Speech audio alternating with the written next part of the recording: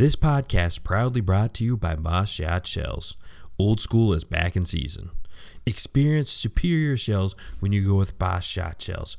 Their premium, non-toxic bismuth shells knock birds down so hard that the old guys might just think they're shooting lead again. Make sure you check out Boss Shot Shells for your next purchase of shotgun shells. Hey guys, I'm Jordan Fromer. I believe in hunting hard, hunting smart, and having a fun time while doing it. And shooting limits, well, that's just the icing on the cake. I revel in the journey just as much as the successes it brings. From ducks to dogs to decoys and guns, we'll be talking tactics, strategies, and what it takes to get the job done. Load up and take aim. This is the Duck Gun Podcast. What's going on, folks? Thanks for joining me on another episode of the Duck Gun Podcast. This week's episode, we're joined by Dave from Finisher.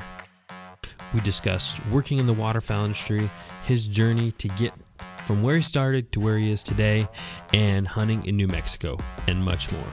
So without further ado, quick word from our partners, and we'll jump right into the content. Hi, this is Killian Bailey from Bailey's Game Calls. I'm here to tell you about our duck, goose, and wood duck calls. We use 3D printing technology to revolutionize the industry. This new technology allows us to create calls with the same sound as wood, acrylic, or anything in between that's at a fraction of the price. Make sure to check out baileysgamecalls.com for your next game call. Next, we'd like to give a big thanks to our partners at White Rock Decoys. Be a nomad and get out further with their system of windsocks and silhouettes. Use discount code DUCKGUNPOD at checkout for 10% off your next order at whiterockdecoys.com.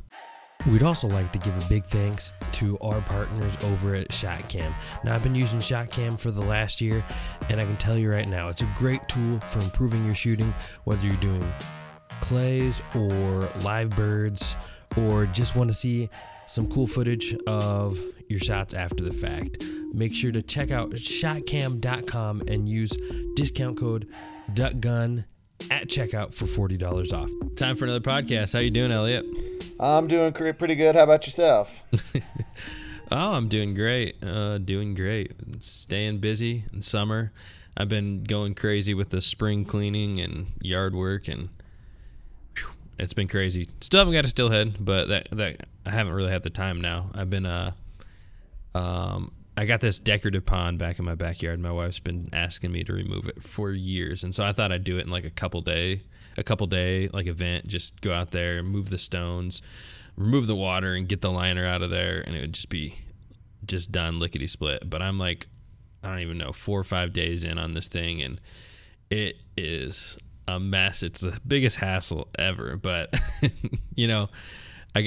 one thing I've been telling myself, because you and me were both really hardcore waterfowlers. We hit it hard during the season.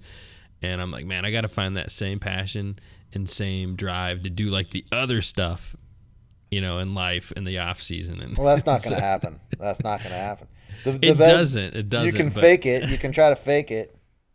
It's not going to happen though. Yeah. I mean, you can't get that excited about removing a pond from your backyard, a little decorative pond. But no, but yeah, to be fair to my wife, I gotta, it's like you say, like when you get done with a hunt. I think you said this in one of your videos a long time ago. You can't just be all tired and mopey, after your hunt around the house on the Saturday afternoon when you get home. So off season, I can't just be lazy and do nothing. When I'm like busting it all season long, I get up at 4 a.m. to go on these hunts and hunt all day, and now it's too cold to go out there and work on the pond, Yeah, you've got to put work into the marriage and making sure that that's the biggest thing to me. It's like, okay, she puts up with a lot of crap with this hunting stuff, so off season it's her time, and make sure that like you're saying, what you're saying is dead on right. You got to make sure and take care of business. Yeah. So that's what I've been up to lately. So weirdest thing happened to me this last week. I don't know how weird it is, but for me, so normally this is like duck depression time, right? Where you're just like really sinking into it. But I've had the weirdest thing. I have been so excited for waterfowl season. It was a week away. I've been like daydreaming about it. I'm looking through the calendar and setting up my calendar hunt dates, and it's like this excitement and almost adrenaline has just come over me. It's like it's tomorrow. It's really weird. It doesn't seem like a long way away. I've been like, I don't know, just so pumped up about it. And it's like, wow, where is this coming from? I mean, it's like it's not even May. Yeah, we got a long way. I think I did I think I just did a Google search how many days till September 1st. And it was last week, and like you said, I was daydreaming about it and having like some of that. It's just the fringes of it are starting to hit me, the little bit of the duck depression. Not bad. I mean, I think to the extent which I hunted last year, it's kind of staved it off a little bit because, you know, when you push yourself so hard, it's just like, you know, you're ready for a little bit of a break by the end of it. Yeah. But, you know, we got like 125 days or something around there. I can't remember. I could do the web search right now, but yeah, it's days till September. I'll just do it. So I don't know why I'm sitting here feeling so excited about it. I shouldn't be feeling those emotions. It's not like a longing sad. It's just like, yeah, let's go. It's going to be here soon. 129 days, and that's not even till teal season because you got to add another 13 onto that. Yeah, so I know. 142 days. Maybe we should, add that to our intro every week. You know, how many days left? Yeah, that's a good idea. I'll forget it by next week, but somebody send me an Instagram post and remind me. So that's another thing I want to talk about real quick in our intro. You know, people let people know we do want to start doing some Q&A more often on the podcast. Unfortunately, we had some audio issues, as you guys heard in our podcast, and we actually lost our Q&A podcast, unfortunately. So we want to do more of those in the future. So go ahead, send those over to us. And I think the best place to reach us is on our Instagram accounts. I'm Duck Gun Chronicles on Instagram. Elliot is Freelance Duck Hunting. So let's go over there, give us a follow, send us messages, and we'll make sure to hit those up in upcoming podcasts. Yeah, one of my favorite things is getting private messages on Instagram. I just love talking with people about hunting, and anytime people ask questions, and I don't know, I love Instagram private messages. So if any of you listen, feel free to hit me up and we'll chat some. I never get tired of chatting about duck hunting. Yeah, that's always great. And then it's like, the other thing I've been doing this week, turkey hunting just started. But, I put out my Instagram story this week, or yesterday actually. And, it was my alarm clock set early. And then, you get the messages, and people saying good luck, all that kind of stuff, talking about their turkey hunting. And, like you said, it is awesome to get that the interaction with other turkey hunters out there. So, and, we're more specific waterfowlers, but off season, you do what you can do. So, yeah. You don't want to hear my turkey experience this week. It's bad. Did you go hunting? Well, no, but I was going to go hunting. So Aiden went out with his dad on Saturday and they shot a turkey. And he's like, look, there's 3 more out there. I know right where they're going. I feel about 60-70% sure that they're going to cross this exact spot and we can shoot one. He's like, do you want to go? I'm like, yeah, I do. Yeah. Okay, let's do it. I'm going to get Nevin out there. I mean, I haven't had to do any scouting. It's just like right there. Well, unfortunately, the wife and I wouldn't say we got into a fight, but it was definitely on the verge of a fight, and was like lots of in-depth discussions going over multiple topics that lasted until about 1:30 at night. And it was Easter on Sunday, and I'm like, there's no way I can get up at 5 because I had such a full Easter day. It was like, we're going to go to church, we're going to go to my in-laws, and we're going to do this traditional Passover dinner in the evening, and they had work the next day, and I'm sitting there at like 1:30 Saturday morning going, no way, I cannot. It was just stressing me out. Not to mention I had all this, I wouldn't call it drama with the wife, but it's that in between, okay, we've got to have a talk about some few things and fighting. Yeah. And it's just like, so I texted Aiden at 1:30. I was like, man, I'm so sorry. I just can't. It's too much. I can't really fully embrace Easter on 4 hours sleep or 3 hours sleep or whatever it was. And I was about, he goes out there and he shot a turkey within like 25 minutes of sunup. They came right through. He just popped one. He was out by like 6:25. I'm like, ugh. It would have been so perfect. My son Nevin would have had his first turkey, And I'm just like, oh my gosh. I had the clothes were all laid out. Everything was set. So, but I can't really. I'm not about to be pissed off at my wife about that because it's when hunting comes around. You got to be careful. Yeah. So I mean, that's just how it goes sometimes. So. Yep, that may be the highlight of my turkey season. You guys, how many weeks do you have left to get it done? Oh, it goes into May. So you still have a chance. You got a chance. Yeah, we'll see. So ours actually opened up Wednesday, which is today. It'll be a little bit back for the people listening. But, went out there first day, and I wasn't hunting. I was out there filming for HDR, doing an HDR film. For those of you guys who don't know, which I think most of the people listening to the podcast do work for HDR. So that was the plan, going out there. And me and Tim had scouted it out the day before. We actually had multiple fields that we had permission on with turkeys. So we made a game plan, had a field out there. It had 3 toms, and we knew right where they were walking.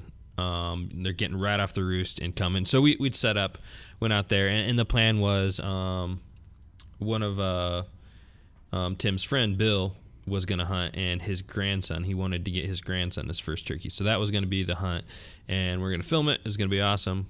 Cool memory for them as well.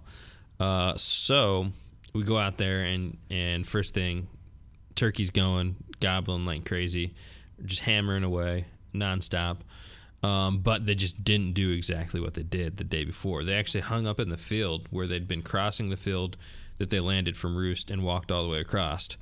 And we could actually hear them, calling to a hen, and a hen would call back, and they're gobbling, and they're just hung up in this field. And so eventually the hens work off, and they come past us in the blind.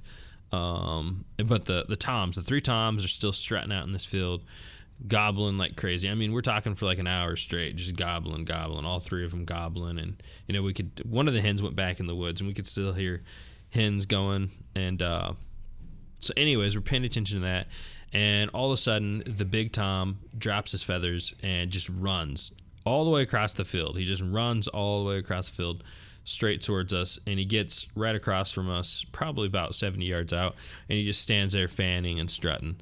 And then all of a sudden he turns around and starts running the other way, and I'm like, oh crap, we spooked him. Somehow we spooked him. He saw us or something.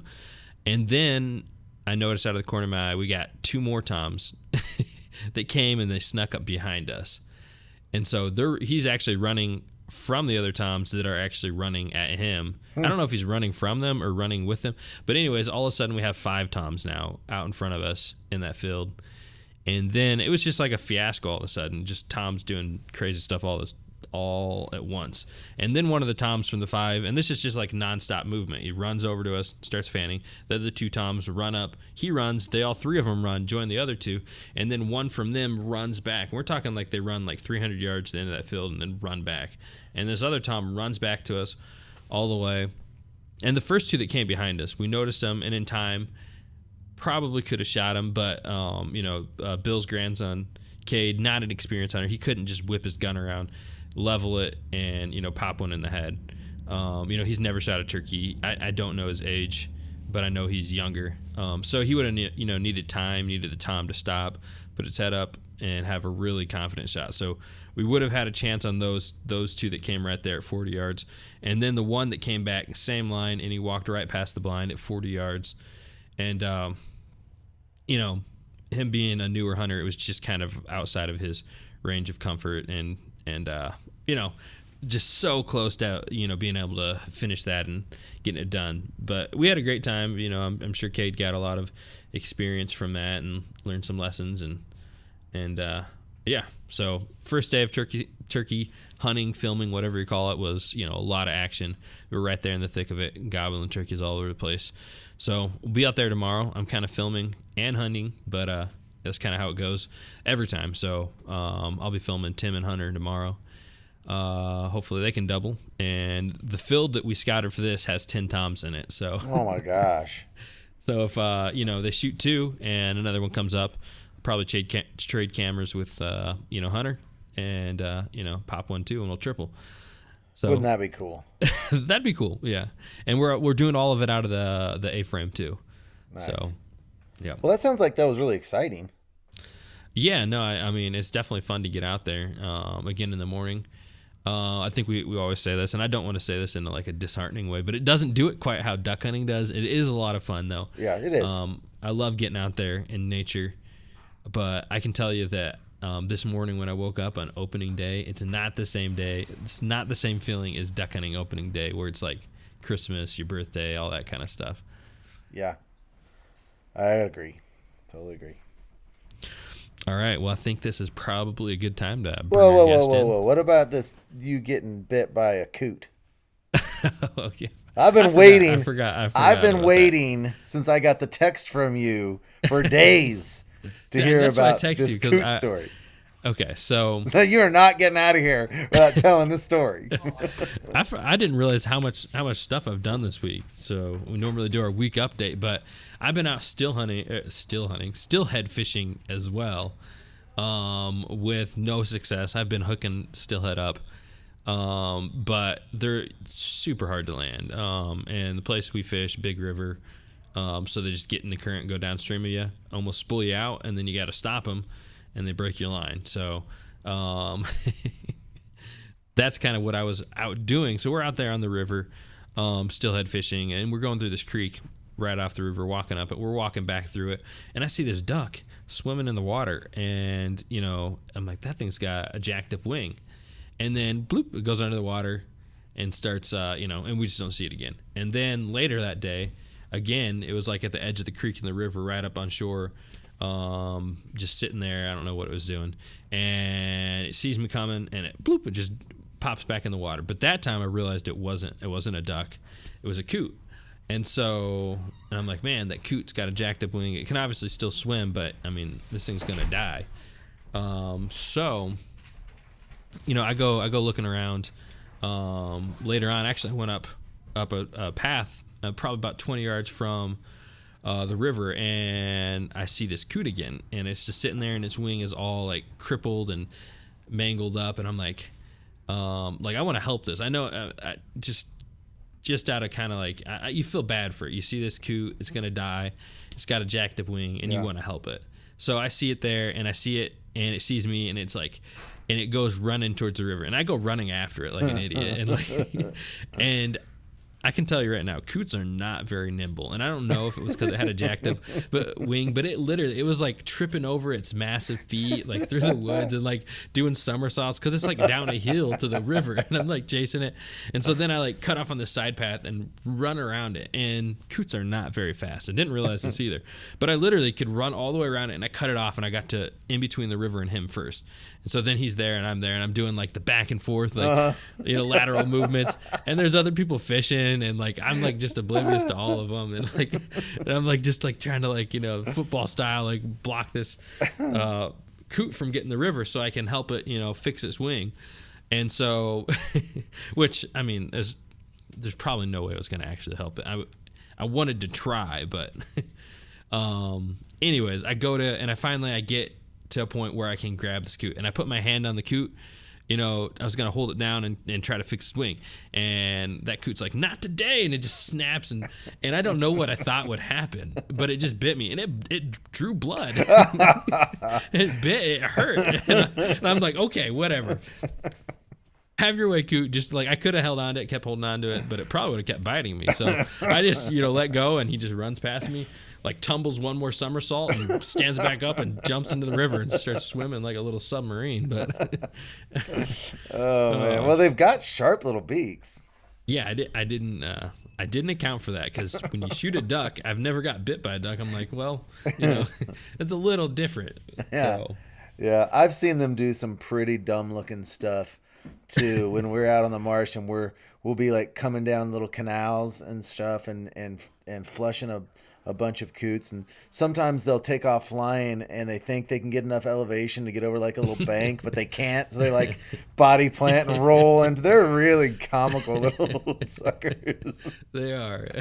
I was super surprised the first time when I was chasing it and just like starts tumbling and bouncing. I'm like, if I can catch it, like a predator has zero difficulty getting one of these. So Oh, I mean, that's funny. once they get in the water, they're super fast and super nimble. Yeah. With their huge, like if you haven't seen them up close, Yeah. I know a lot of duck hunters don't shoot them. They have huge feet. So Yeah, they're lobed feet. They don't have webbed feet. They're lobed, which is really interesting. They're just got these another little toe pads. It's another word for weird, I think. It is weird. If you ever have the chance to shoot one, make sure you check out its feet because it's built for swimming, but a totally different design than the webbed feet. It's really interesting looking. Yeah. All right, now I think it's a good time to go ahead and bring in our guest. Our guest for today is Dave from Adrenaline, and he's the creator of Finisher. So we're going to have a great podcast with him. Really interesting guy. Met him a couple times. But yeah, let's jump right into it.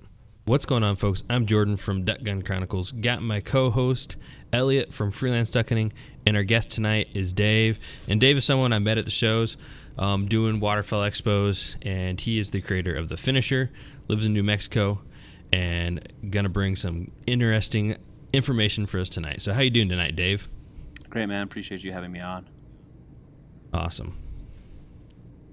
So, first thing we want to jump into is just, let people know a little bit about who you are, what you got going on, and, a little bit about your duck hunting.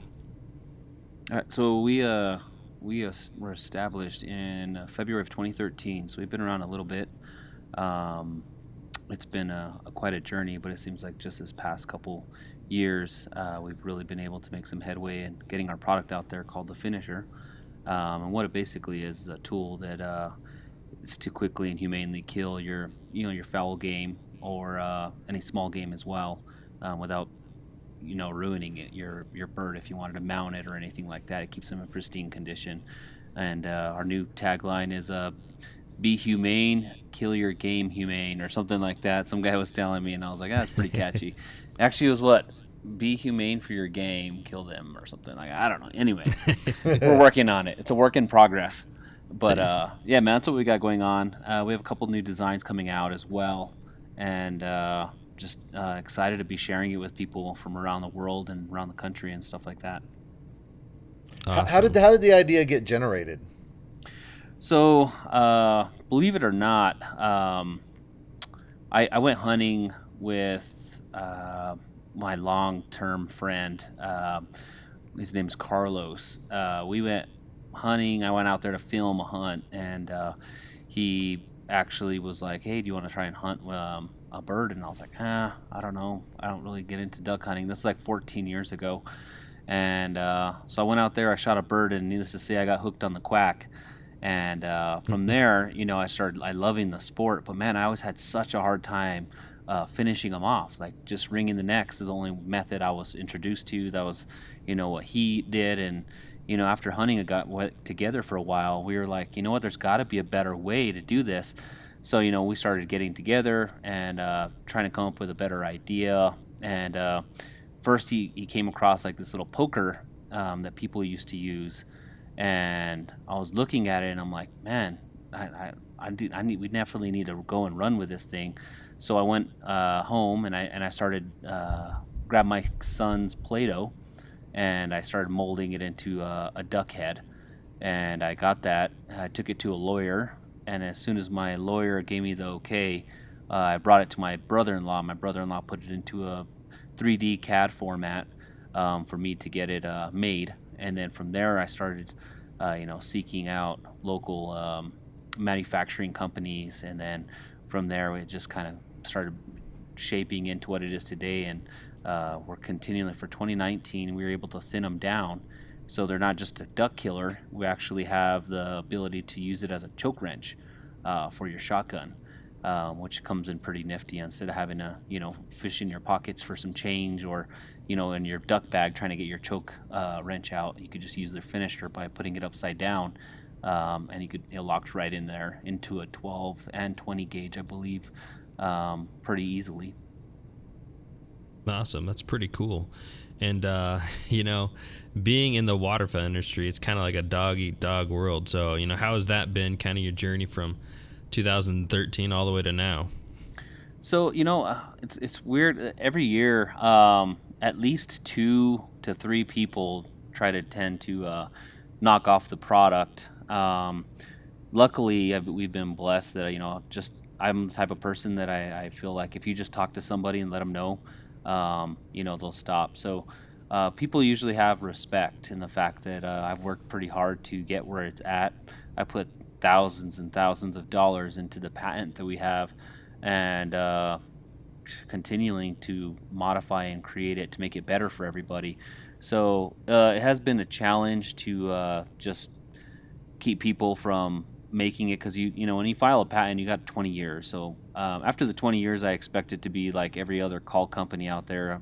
There's gonna be finisher stands all over the place, which is fine. I mean, I understand that people wanted to go out there and make something like this. I mean, and use their thought on how they want it to look. But they just got to give me my time before they jump on that boat. As far as everything else, it's been real well received. We do have people every now and then that they don't find the reasons to be using the finisher on their product. The only real pushback we've had are just some people said that it's terrible for taxidermy issues. But I say with anything that's misused, just like if you drink too much water, you could kill yourself, but it's good for you. If you misuse the finisher, you could ruin your bird. But if you use it the way we tell you people how to do it, you'll be perfectly fine, and it's just a pin-sized hole in the back of the head. Can you kind of explain a little more on how to use it, what its function and job is, how to use it properly? Some people may not. I know I was exposed to it.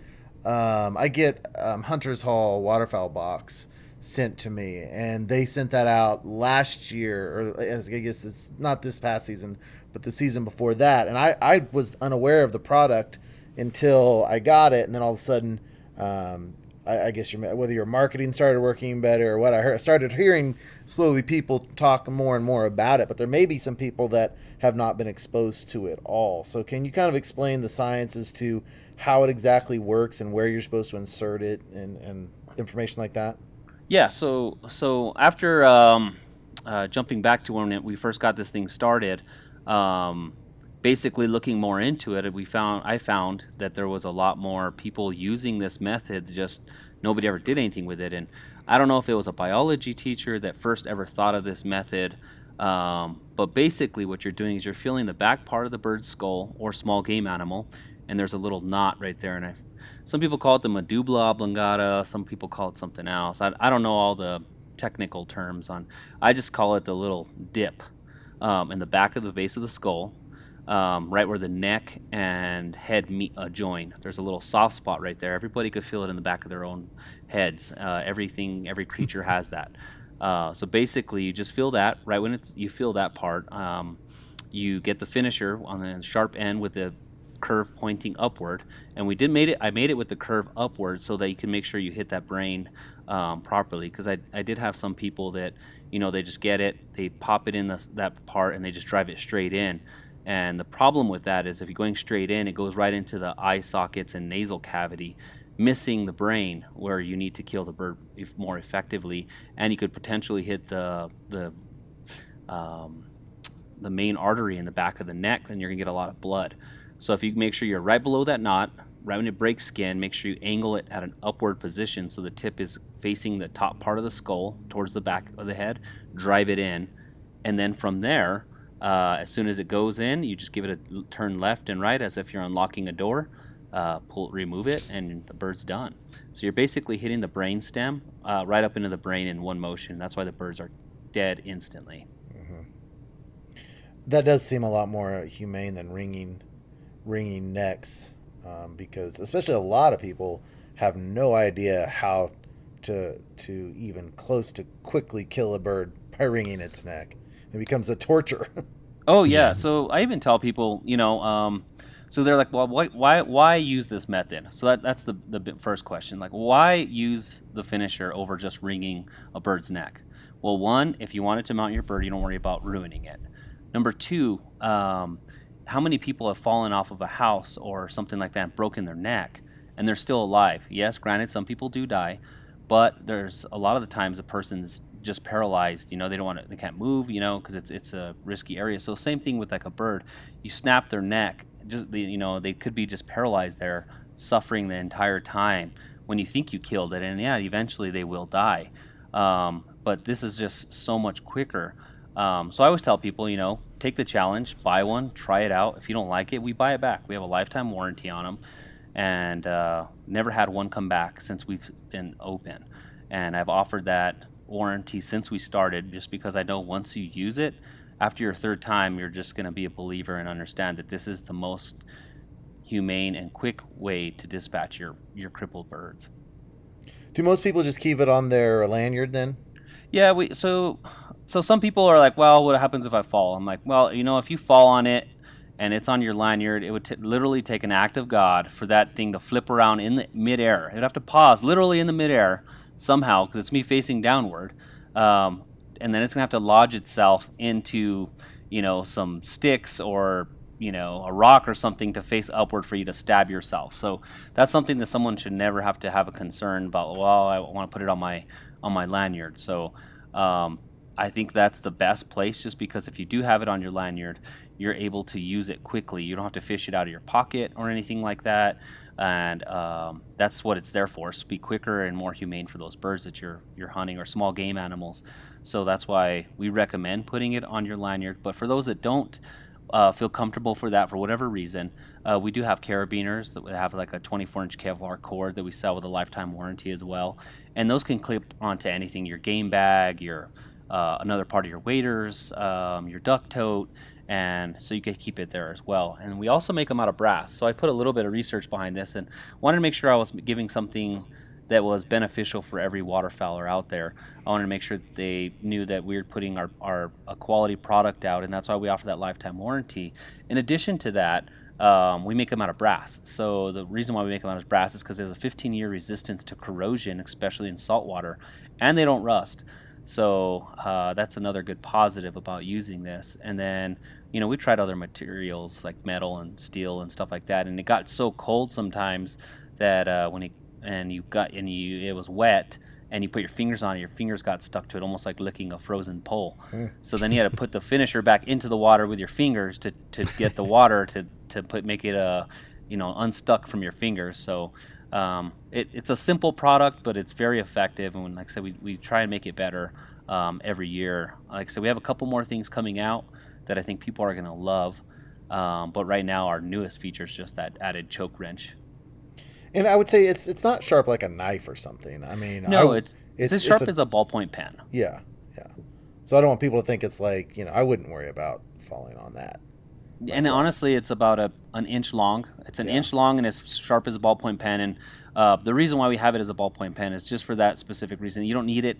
The skin's so thin on the back of a bird's skull that you don't need it sharp. But for those, we tell people, they're like, can we make it sharper? You're more than welcome to. You can put a little grinder or something like that to the edges, and it'll pop in even easier, but there's no need for it. That's just some people, on a very rare circumstance, decides they want it even sharper than what it is. All right, let me tell you guys about my my bird ringing neck horror story. And Elliot, you've probably heard this one already. And Dave, Hunter, and so this was a while back, and he was showing me how to ring a bird's neck, and it was the first time ringing a bird's neck. And he only had a few years start on me, maybe 3-4 years start on me in waterfowl.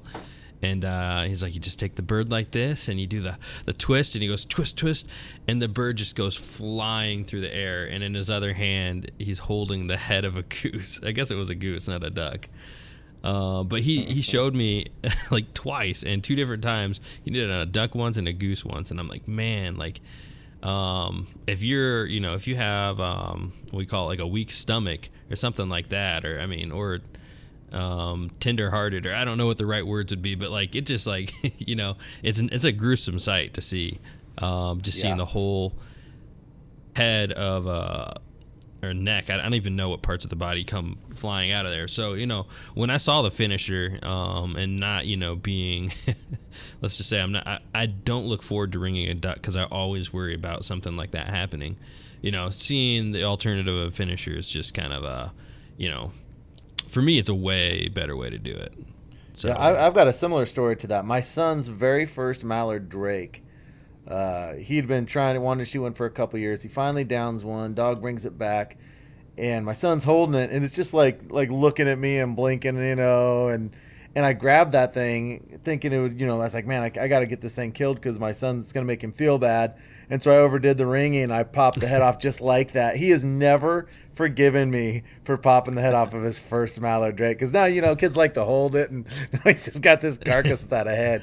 Oh, he was so upset. He probably wanted to get the trophy picture of his first course. mallard, and Yeah. and there's nothing. He's got to hold it backwards to the camera now. Yeah, I know. I've got that on. I was filming that hunt. I've got that on. I don't have the actual head popping off on camera, but his unhappiness, I felt so bad. That's a bummer. That's the worst thing that I hear. When I go out there and I talk to all these people every year, and they're like, "Oh, that's a good idea, but I'm gonna pass." And then, next thing I know is I'm very bad with names, but I'm very good with recognizing faces. They'll come back up, and I'm like, "Hey, I remember you," and they're like, "Yeah, I passed on one of these, and let me tell you this story." And every single time I hear the same story similar to that. I wrung this bird's neck, and the head popped off, and it was, we rarely ever get mallards over here, and it was the first mallard drake I've killed in 10 years. Yeah. And I'm like, wow, and they're like, when I ruined it by popping the head off by ringing it. And the worst story I've ever heard, man, is I had this guy tell me he would suffocate him. So I look in all this stuff, and someone's like, "Man, you're a weird guy, man. You're around death a lot," because I hear all these things, so I have to look at and research. So this guy's like, the most effective way is to squeeze the bird. I'm like, really? Squeeze the bird? He's like, yep, it'll kill him in 15 seconds. I'm like, okay. So I actually looked into it. So the first 30 seconds, the bird is deprived of oxygen, right? And then so finally when you cut the oxygen off from there, they'll pass out. That's where a lot of people are like, well, they go and they squeeze the bird, they think they killed it, and then they throw in the bucket or whatever their tote, and that gets up on them. And they're like, why in the world? I squeezed it and it was dead. Well, the real reality is that it actually takes 2 to 3 minutes for that bird to actually die. So you have to stay holding it and squeezing it for 2 to 3 minutes. And I'm like, man, why would you even go through that? And they're like, well, I wanted to, save it for my taxidermy purposes. He's like, but the bad part was I went to go squeeze it. I'm holding it there. And then a flock of birds come in. He goes, so I get the bird and I throw it in the bucket. I shoot. And then the dog goes on and gets it. And I grab the bird again and I start dispatching it again by squeezing it. And then another flock comes in and there I am doing it over. He said for 40 minutes, he's there battling with his bird because he didn't want to ruin it because he wanted to mount it. Oh, my God. He's there doing this to the bird. And I'm just like, it's just, as hunters, we're under so much scrutiny as it is. And, for anti-hunters to hear stuff like that, I could see how upset they would get, and I just want people to understand that the use of the finisher method, if it's not dead on the first shot, it's something that's gonna, to me, it makes me feel better knowing that the animal's dead instantly, because you're detaching that brain stem right up in the brain, and so it kills them like super quick. And I don't ever feel bad. I mean, some people see the video and they're like, man, that looks way more gruesome than wringing the neck or whatever. But knowing that you're killing it a lot faster, to me, it's just respecting your game a lot more, and it's giving less stuff for people to fight over on hunting and our issues that we already have that we face as a community. Yeah, I can definitely agree with that point. That's a good point to make. Every time we go out there as hunters, and we're going to take an animal's life, we have to be completely responsible from every phase of it, from taking ethical shots to finishing your bird in an ethical way. It's just our responsibility, and if you can't take that responsibility, you shouldn't even start with a shot. Yeah, I wish a lot more people would put consideration into the ethics side of it, because shot selection would be better. I mean, I don't think there's a lot of people that don't properly evaluate how important it is to kill things as cleanly and efficiently as possible with as little pain and suffering as possible. Because to me, that's a really important thing. I think a lot of people just don't even think about it. Yeah, and I think same thing along the lines of like the anti-hunters, and they kind of look at it from an outside perspective that we kind of hate ducks for some reason. We're going out there and we're hunting ducks, and we're taking the life of a duck when you go out and hunt it. And, kind of along those lines, I mean, it is important to show kind of a respect for it. And, I know for myself and for almost all the other waterfowlers that I know, they don't hate ducks. We don't hate ducks. We really do respect the animal. It's kind of like you saw a lot of posts this week with the Earth Day stuff, and everyone saying how much money goes to hunting conservation from hunters. And it really does, show kind of the respect for hunters. And same thing along the lines, respecting it, using a method that's going to be clean and quick and concise. Well, there you go. Respect your game, kill them humane. There it is. There you go. There it is. See, I knew it. You just had to say the right word, man, and then it had popped in my head. Yeah. That's a good tagline, though. That's a good one. That's good. Yeah. All right. So, kind of talking about the waterfowl industry, I know that you go to a lot of shows. You go out there. So how is it working in the waterfowl industry kind of full time? And what is your kind of day-to-day schedule as well as your kind of annual schedule getting out to all these shows?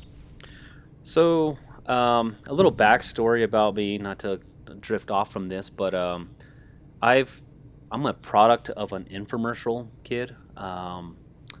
Growing up, I just watched infomercials a lot.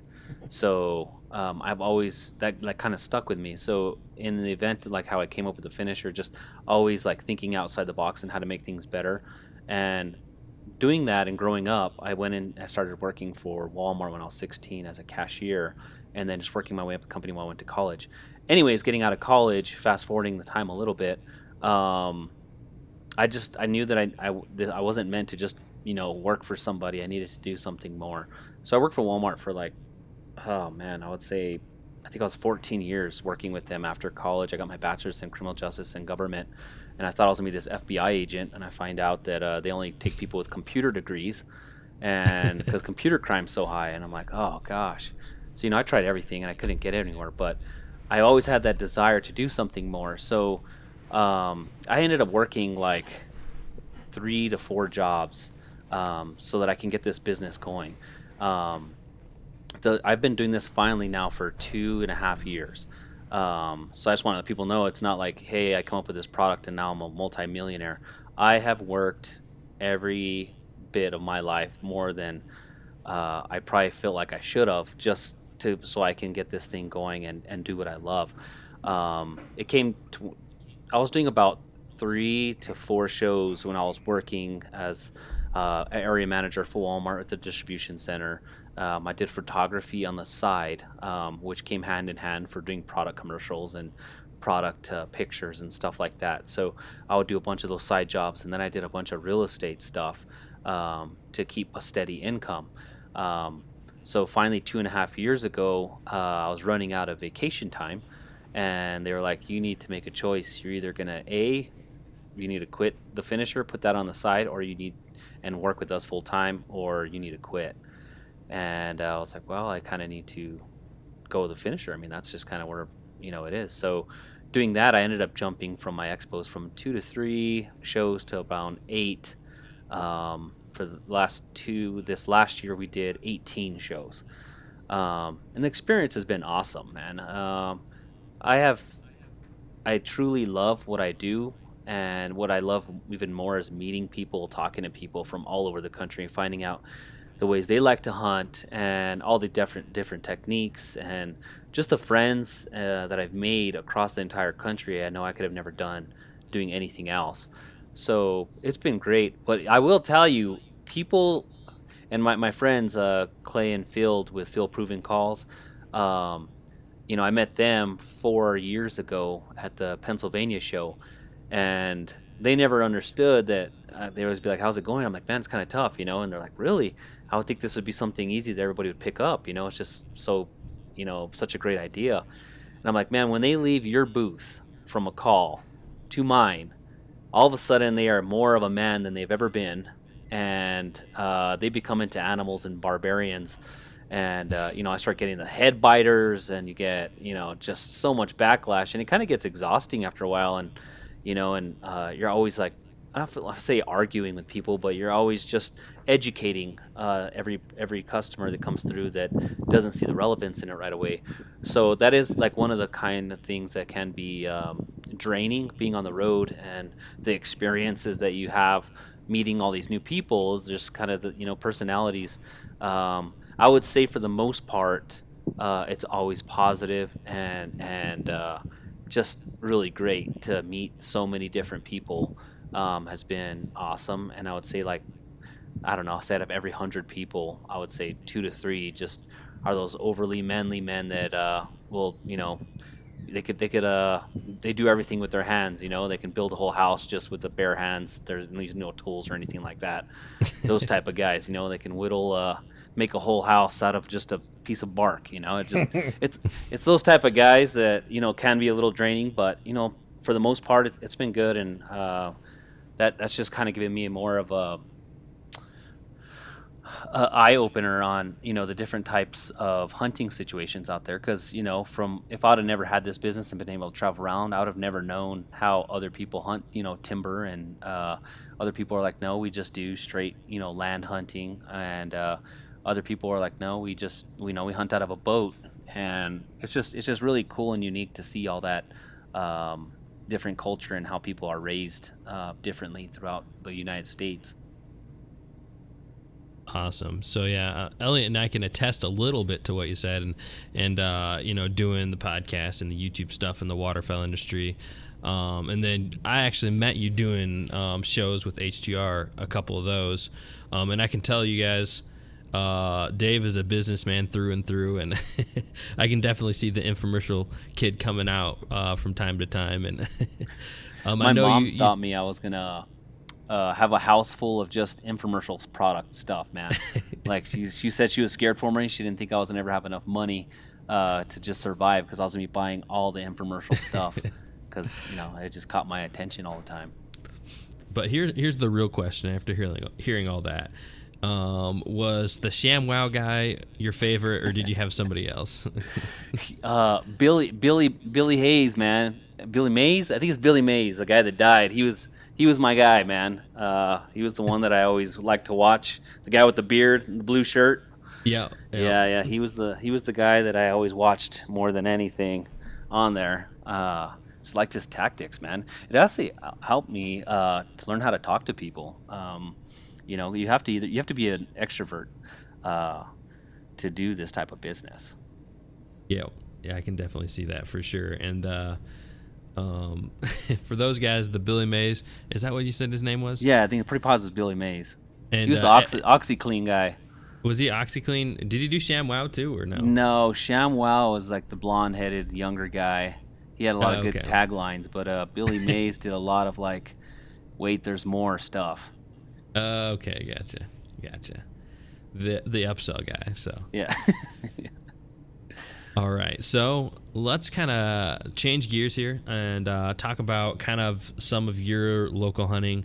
I've heard from a few people here this last year, New Mexico, it's the hidden gem, and maybe you don't want that information out there. You don't want all the non-residents flooding your state, but go ahead and tell us a little bit about New Mexico hunting. Well, honestly, I didn't really think we were in that great of a state. I mean, like I said, until I get out and I talk to more people, and we're in a really good flyway. And the reason why I didn't realize we were in such a good honey hole was until I met Phil Robertson. That was one of the coolest things that I've done with this business. I was able to go and hang out on his property and talk with him for like 4 hours, and he said he mentioned that New Mexico and another area were some of the best duck hunting he's ever had in his life. He's like, I don't know why you guys come all the way this way to bird hunting, because you guys have a really good spot down there in New Mexico. And then I started kind of realizing, that saying, grass isn't always greener on the other side, and really realizing that we are in a pretty good flyaway. We get a lot of mallards, we shoot a lot of widgeon. Those are our primary birds. We'll get some teal, green wing mostly, depending on what part of the state you're at. You can get some cinnamons and blue wing, more south you go in the state. We do get spoonies, You get a merganser every now and then. We always pass on those. Pintails are going to be more on the rare side, but we do get them. But majority of the time, man, we are shooting greenheads. And the way we hunt over here is different than some of the area. Like I said, I haven't hunted all over the country, so I don't know exactly. But as far as us, we hunt the river. So the Rio Grande River runs right through the middle of the state. Most of it's public land. You can't own any part of the river, so you're always fighting against the public, which is fine. If you get out there and you scout, like I said, my buddy Carlos that introduced me into the sport, he scouts, I would say, 2-3 times a week before he goes and hunts, and he kills a lot of birds. And the guys that he's able to take benefit from his scouting. And I used to be one of those guys that was able to hunt with them all the time, and we shot a lot of birds. But so we hunt the river. We throw a spread out, maybe 10-15 yards from us, and then you just stash inside the riverbank, underneath the trees and stuff. And those birds are literally in your face. You're getting 10 to 20 yard shots all day long. And believe it or not, at that close, I am still having to dispatch birds out in the field, man. I almost came with the nickname of the crippler out in the blind, because I don't know, man. I aim in the face and I hit them in the wing sometimes.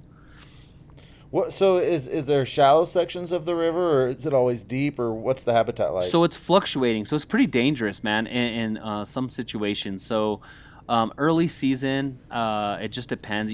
We basically have to take a little stick, or we take a pole, and you poke. You have to poke the sides, and then whenever you get in, sometimes the water will be at your ankles, and then the next day or 2 days later, they'll let more water in the river, and it'll be all the way up to your stomach. So it's very, very important that you're always checking the water right when you're first stepping in. On average, the water is typically around your knees to your belly button. That's about how much it runs. So it's just a pretty good pace. It's not too much. Sometimes the current's a little much, even at your right at your belly button area, to where it just pushes your decoys down, and you have to really keep watch of them. Because I've lost already 3 decoys.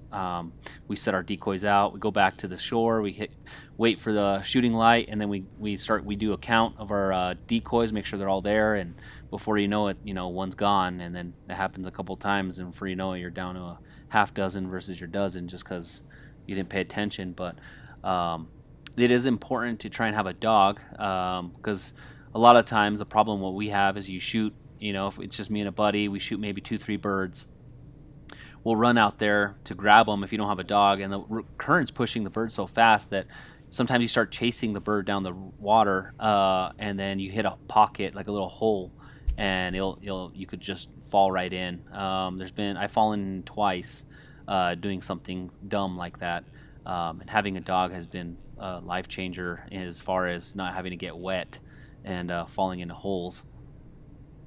So I've never been to New Mexico, so when I'm imagining you talk about this, like I'm just imagining like a river, but it would be like kind of like the same as like the Grand Canyon type deal, like it's just like red rock, and it's like so no, way offbeat. It would be more of like I would say like Russian olive trees. You have a lot of those, and you got a lot of salt cedar.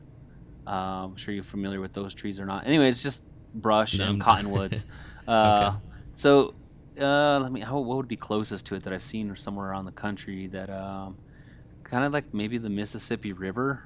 So is it a mucky bottom? It's not like rock? No, it's definitely mucky. It is mud. Sometimes you can step in there, and it can. I've gotten in a place to where like the water just pushed the sand aside, and it was almost like walking in a sinking sand. So it is real muddy, and so that's why it changes. There's no rocks. It's just all mud and sand. So we have that we usually. So the water's pretty brown most of the time, and then you get a lot of trees and limbs that come in from the beavers, like anything else, just floating down the river. So maybe another misconception I have too as well is New Mexico just all desert? Because I'm like, in my mind, I'm thinking it's like a desert, and so there wouldn't be any ducks there. But yeah, so A lot of it is. I don't know what percentage. I would just throw a number out there. Say maybe 60 to 70% is desert, and then the rest is going to be mountains. Pine trees, tall pines all over. More of the northern part of the state, you're going to have more of the we have pinon trees, so like a real small pine tree, basically. And you also have the tall pines, and the elevation gets up to 6,000, some places 8,000 feet, I believe. I could be wrong, so don't quote me on that. But it is a higher elevation, but it has that desert, so that's why some people love it. It's because you could be in the mountains from where I live. I could be in the mountains in an hour, but then I'm right outside of that. I'm in the desert. So and then also 5 minutes from where I live, I can be duck hunting in the river. It's one of those things. They call it the land of enchantment. I had some buddies that came down. They called it the land of entrapment. So it's pretty funny. It just all in the perspective. I've been all over, and it's not as green as you would think. Obviously, the desert. So yeah, if you came to New Mexico, you would expect just to see desert looking like I would say similar to the Grand Canyon, but obviously not nearly those big canyons like that. Just kind of flat rock desert. Not the tall cactus, I guess you'd say. They're more of like a brush cactus, like a tree looking type deal, and then sagebrush everywhere, and then a lot of valleys you'll come across, a lot of farmland. We do a lot of alfalfa and chilies, what we're really known for here. So it's just a great diverse area, man. You can get it. You have pretty much a little bit of everything over here. Just not a lot of grass. Like I've been like Georgia and stuff like that. You have that growing all over the place. Beautiful green grass everywhere, and that's not the case here. It's dry. You expect it to be really dry.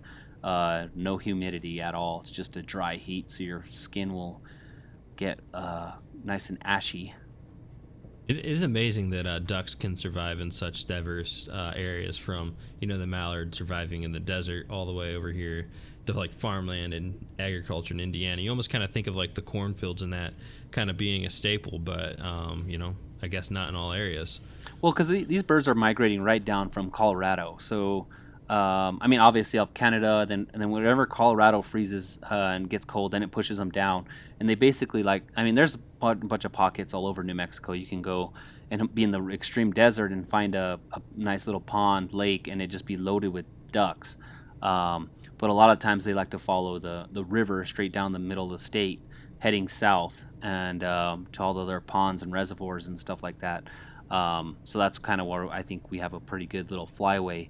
And we don't have that much water, so a lot of the birds get pushed into, the river, and that's why we have pretty good hunting in the area and all the lakes. So you just kind of spread out. And we don't have a lot of duck hunters here. We're a big game state, so everybody's comes to here to elk hunt mostly, and then some deer hunt. And we do have like other exotic animal, like we have the oryx here and stuff like that. So we're really well known for big game. So waterfowl in itself is pretty small, and it's not. We have a waterfowl page that we have. There's like maybe 700-800 people in it. What were the ducks? Population on that? What were the ducks' main food source there? If they don't have food in like shallow marshes in the river, are they going out to the farm fields you were talking about? Yeah. So there's a lot of, like I said, farm fields. So we have corn, just like anywhere else, and then they'll be feeding on that, and then they find these other pockets, the alfalfa. I don't know what they're eating out of that. I'm not a biologist by any means, so I don't know. I just know that I see them in the alfalfa fields when we flood them. They'll be loaded up in there, and I'm probably eating all the bugs and whatever else inside of there. But yeah, they'll be flying back and forth. So a lot of the times what we're doing is we're hunting them for traffic. So we do scouting.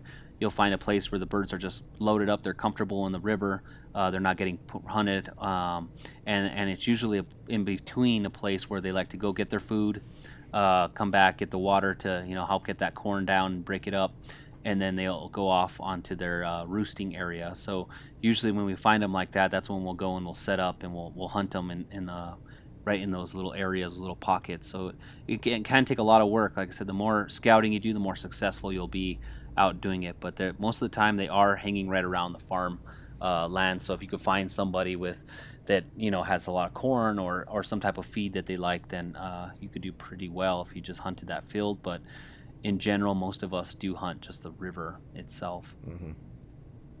So I know kind of hunting mallards all over the place is a little bit different. For me in Indiana, pretty much our hunting is a morning shoot, and that's it. And I've gone out with Elliot in Kansas. It seems like the birds are more active all day. Maybe it's just the greater number of mallards I have there. You could probably hunt them in the morning, and Elliot, I know you've sat out all day, and have birds you shoot your afternoon mallards as well. So in New Mexico, two kind of questions on that. Are you guys just kind of like having your morning flight hunts? Are you able to kind of extend them later on into the day? And also, I know some of the western states like Washington have a 7 mallard limit. What's your limit on mallards as well? So we have a 5 mallard limit. We can shoot 6 birds, but only 5 can be mallards, and you have your kicker bird. And then we usually have, like, if you get a wood duck, I know that we could be able to get a wood duck as your kicker. You get 2 wood ducks, but you could get a full limit of other bird species, but not like wood ducks or pintails or there's a few other birds in there too. But most of the time we're always trying for mallards. And as far as the shooting times, typically you do really well in the morning, right when it's shooting light. You could do good from there all the way up to about 10 o'clock. And then it just kind of dies off from 10 to roughly around 12. You'll get some flights in between the 10 and 11 maybe. And then if you hang out long enough, which most people usually go home around 11 o'clock or so. And then some people hang out. Sometimes you're out there till 1, 2 o'clock to try and scratch out a limit. And then I rarely hunt that late. I'm usually out there till maybe about 12 o'clock and I'm done. But there has been times where we've stayed out there and just all of a sudden you look up and it looks like a swarm of bees coming down of just ducks. So it seems like sometimes they learn the pattern about when they're getting hunted and they come in a little bit later. And sometimes if you stick it out and you're in the right area, if you scouted properly and you saw the birds there and you're hunted in that morning and no one else busted them off the water, and you've only shot maybe 1 or 2 birds, most of the time if you just stick it out long enough, they're going to come back. It's just a matter of what time. So typical hunter is going to hunt anywhere from sun up till about 10, 11 o'clock, and then you'll get another flight sometimes in the late evenings, like around 2, 3 o'clock in the afternoon maybe, but majority more towards the evening to like I would say 5, 6 o'clock or somewhere around there, right before dusk. You could get another good flight, but majority of the hunters don't hunt evenings here or hunt all day. Most of us are just morning hunters. I love an all-day hunt, man. I just something about it. And here in Kansas, if it gets cold, the pattern is that mallards will go to crop pretty much right off the bat, and you'll see them flying out, and you'll get a few coming down in, but then from 10:30 to 1 is when they're coming back from the fields, and that can be, if we don't do real well in the first hour, that's always, it's like, okay, maybe 10:30 to 1 we'll really get them, and we go through some times where that's just the hot time of the day.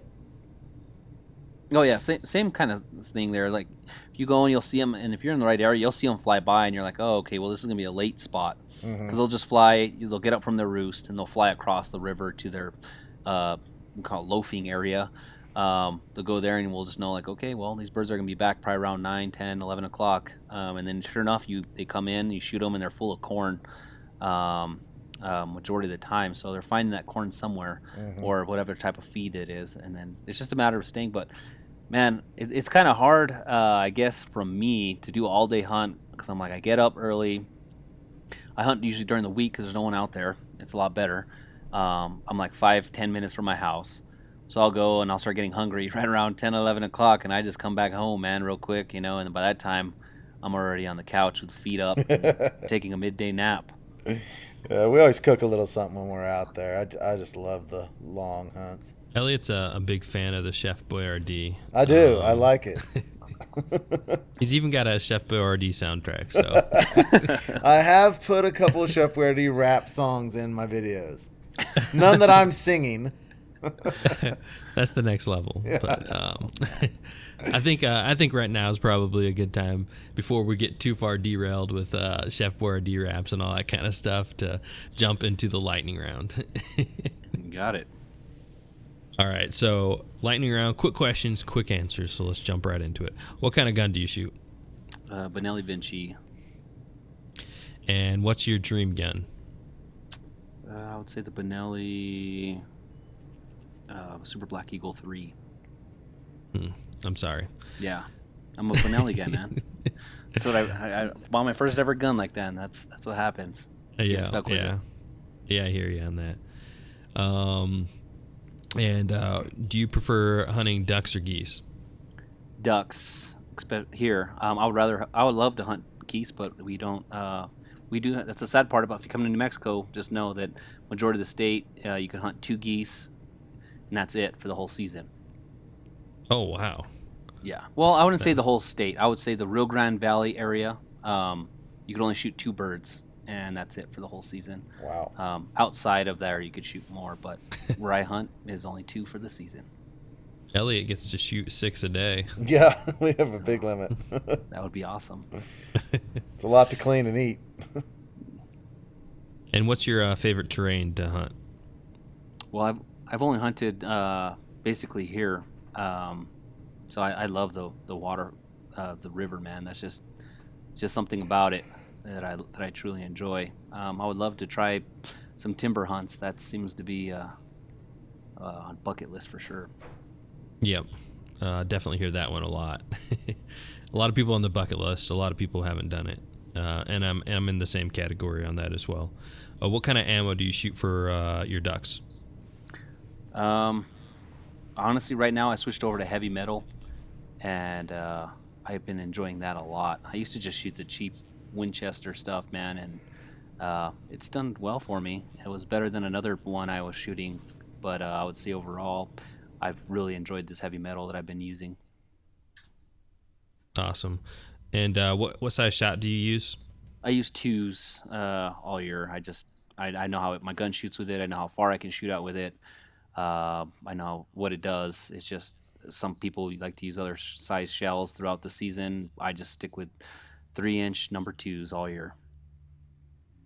There you go. And that kind of answers my next questions. 3-inch or 3.5-inch shells? Yep, definitely 3-inch. All right. And beard or no beard? Always beard. Face paint or no face paint? Man, depends. If I'm on a side where the shadows aren't going to be covering my face, I'll use face paint. If I'm going to be more in the open, it'll be more of a face paint over a mask, just because it's super easy to use and quick. If I'm in the shadows, I kind of just go without it. All right. And the last question on this, go ahead and tell us about your most memorable hunt. My most memorable hunt is whenever I took my boy for his birthday. Actually, both times when I went out there man, I got 3 of them. First one was when I took my dad out. He shot his first duck ever. That one was obviously cool.